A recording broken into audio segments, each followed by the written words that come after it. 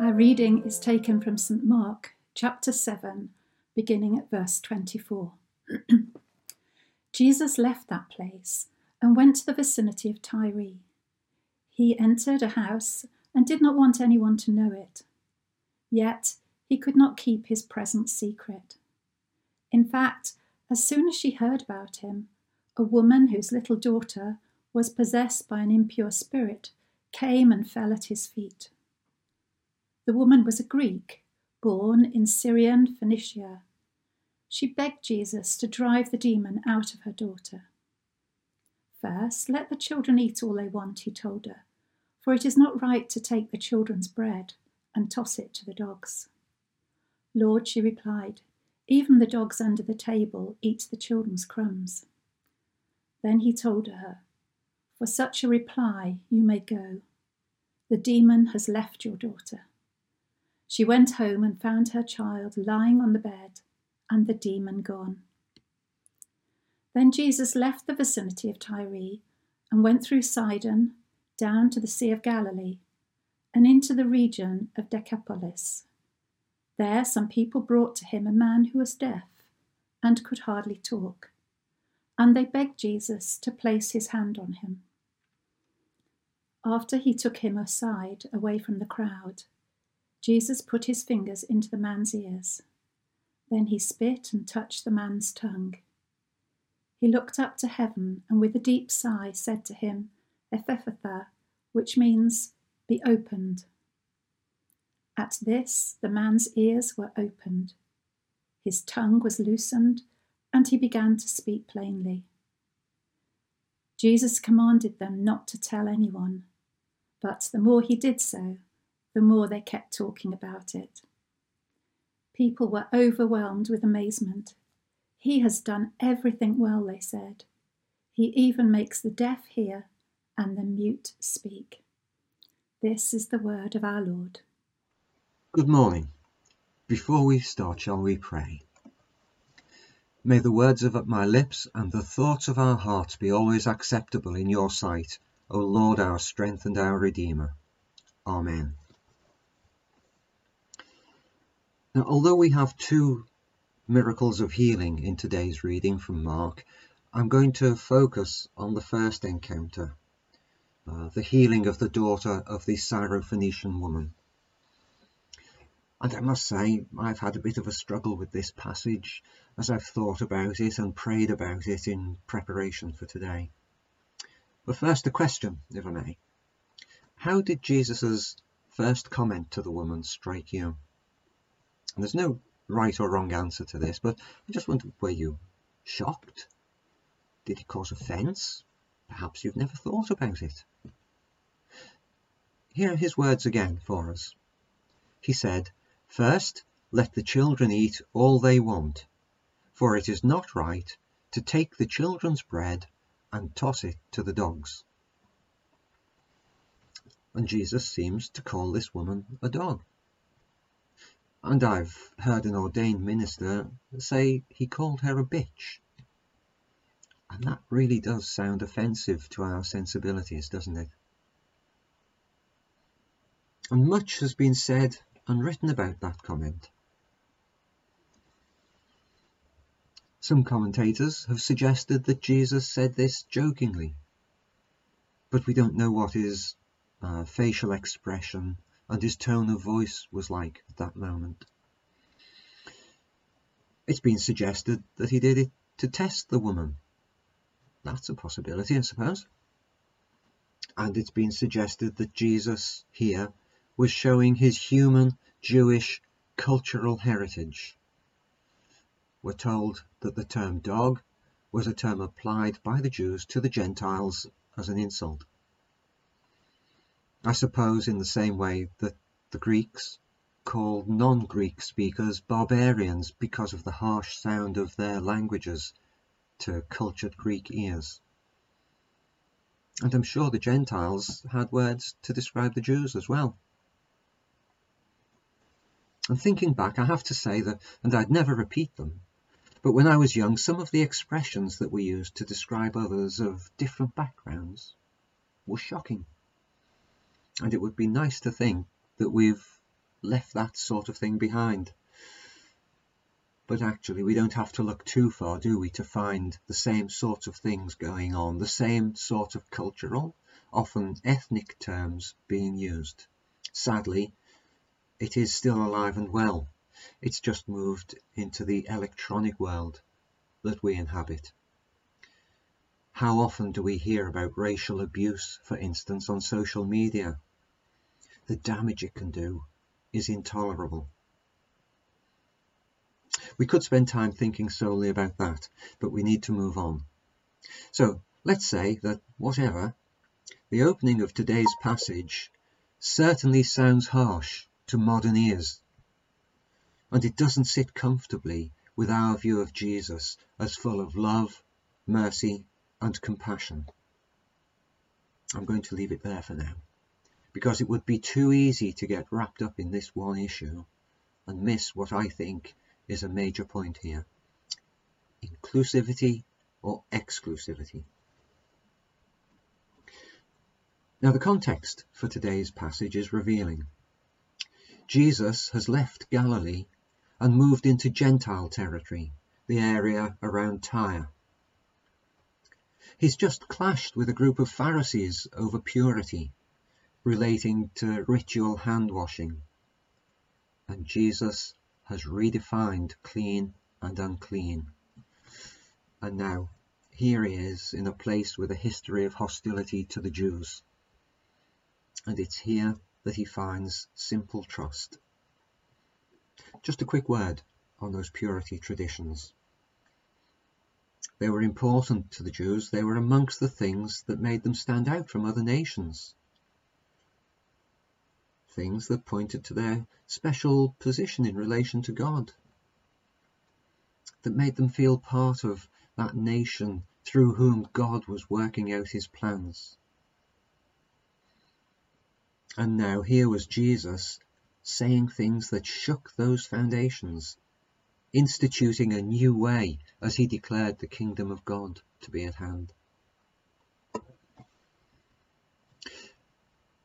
And so he's left his homeland, where he was opposed by some people of influence and by some religious leaders, where he was doubted by his family, where he was followed by crowds, often for the wrong reason, and where, of course, he was accompanied by his disciples, who were still struggling to understand what was going on. But it was where he was recognized by demons, where he was trusted by outsiders, and, as here, by the desperate. And now we see Jesus perhaps seeking a time of solitude and quiet when this woman interrupts. Should Jesus, a Jew, have had anything to do with her? She was a Gentile. She was clearly a pagan from the tradition of the Greek world, worshipping lots of different gods. She was Greek. And she lived in this traditionally hostile area. Her daughter was possessed by an impure spirit. And there's more. She came to Jesus alone and started a conversation with him. How many barriers were there? It took immense courage, in my view, for her to approach Jesus as she did. And Jesus, I suppose, as a Jew, should have sent her away. But thankfully, as we know, Jesus was a breaker of barriers and taboos. Think about his meeting with the woman at the well in Samaria. And now, just think for a moment, how many barriers has Jesus broken down in our lives so that we can receive God's love?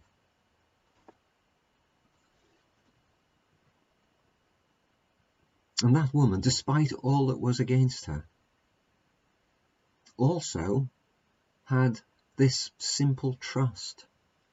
She had heard Jesus was present and she believed that he could help her. And when she arrived, she fell at his feet in an attitude of supplication as she asked for his help. And here we come back to the elephant in the room, or perhaps more appropriately, the dog under the table. We must be clear that the attitude to animals in the ancient world wasn't the same as ours, where a dog is man's best friend, as it were. The ancients had a much more pragmatic view. But it is interesting that the word Jesus uses for a dog, kunaria, is a diminutive form. It actually means little dog. And clearly, here, he was describing dogs that were part of the household, not the feral dogs that would have roamed the streets. And I feel Jesus simply paints a picture with words. In one clause, he describes his mission and ministry to the Jews. First, let the children eat all they want, he says. The children referring to the Jews. In Matthew's account of this meeting, Jesus is much more specific, saying, I was sent only to the lost sheep of the house of Israel. Is he being exclusive? I believe not, because there is that important word, first, here. And that word anticipates a process of spreading out beyond Israel. Do you recall the Great Commission at the end of Matthew's Gospel? When Jesus sent the disciples out, saying, go and make disciples of all nations. And as far back as the call of Abram in Genesis, God says to him, all peoples on earth will be blessed through you. God's love and salvation was for everyone. Yes, beginning with the Jews, but then spreading out. Lovely picture that Jesus paints. And in response, the woman paints a slightly different picture when she says, Lord, even the dogs under the table eat the children's crumbs. Now that's a picture that strikes a chord with me, and it might do with you too if you have a dog. Earlier this week, Sylvia and I went out for lunch, and as we were sitting there, a couple with their beautiful, enormous golden retriever came in and sat nearby. When their food arrived, the dog sat perfectly still, transfixed, concentrating on what was going on the table in front of him, just waiting patiently for his opportunity. It's a beautiful image to hold. And it reminded me of meal times at home when our children were small, and our lovely dog would sit as close to the children as she could. Again, patiently waiting for any opportunity to benefit from anything that fell. With children, that's always possible, isn't it? And I just thought, that's today's reading being lived out. And it's a brilliant picture for the woman in today's reading. She wasn't asking Jesus to change his mission, but to help her in her desperation. Simply to have the chance, as it were, to pick up the crumbs from the table. And you know, I'm amazed at her humility. She accepts that she has a particular place in the working out of God's plans. And I'm amazed too at her simple, trusting faith in Jesus' love and compassion.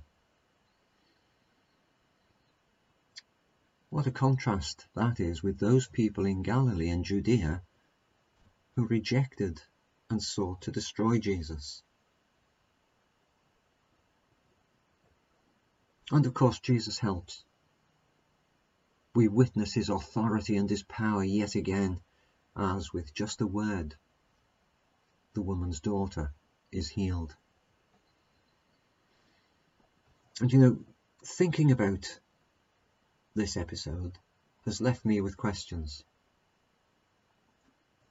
Of course, as the church and as Christians, and in line with the great command to love our neighbours as ourselves, We are inclusive, aren't we? And I recommend the second reading for today from the letter of James, chapter 2, verses 1 to 10 for more on that.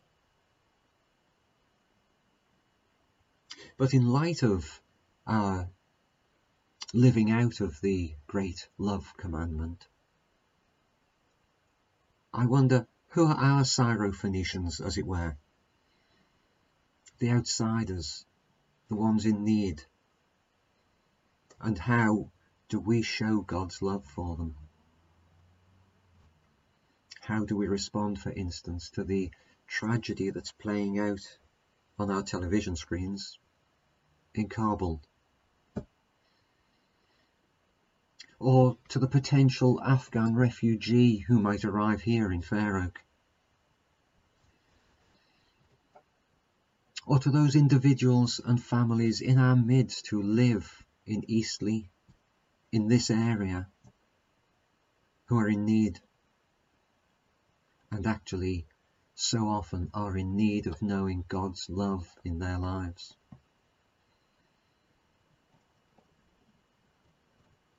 Or how do we respond to those things that I mentioned earlier? The racial, social, physical and other forms of abuse that are still with us and that slam doors shut on outsiders, as it were, that lead to exclusivity. And that word, well, I'll use exclusive, despite its modern connotation of something special, perhaps something to be aspired to. You know, what do you think of when you see an advert for an exclusive club or an exclusive hotel? Something really special. But it actually means keeping out or excluding someone or something. And that is in direct conflict with what we know. That God's love recognizes no boundaries. That's a good place to stop, isn't it? God's love recognizes no boundaries. And how can we live that out in our lives? Amen.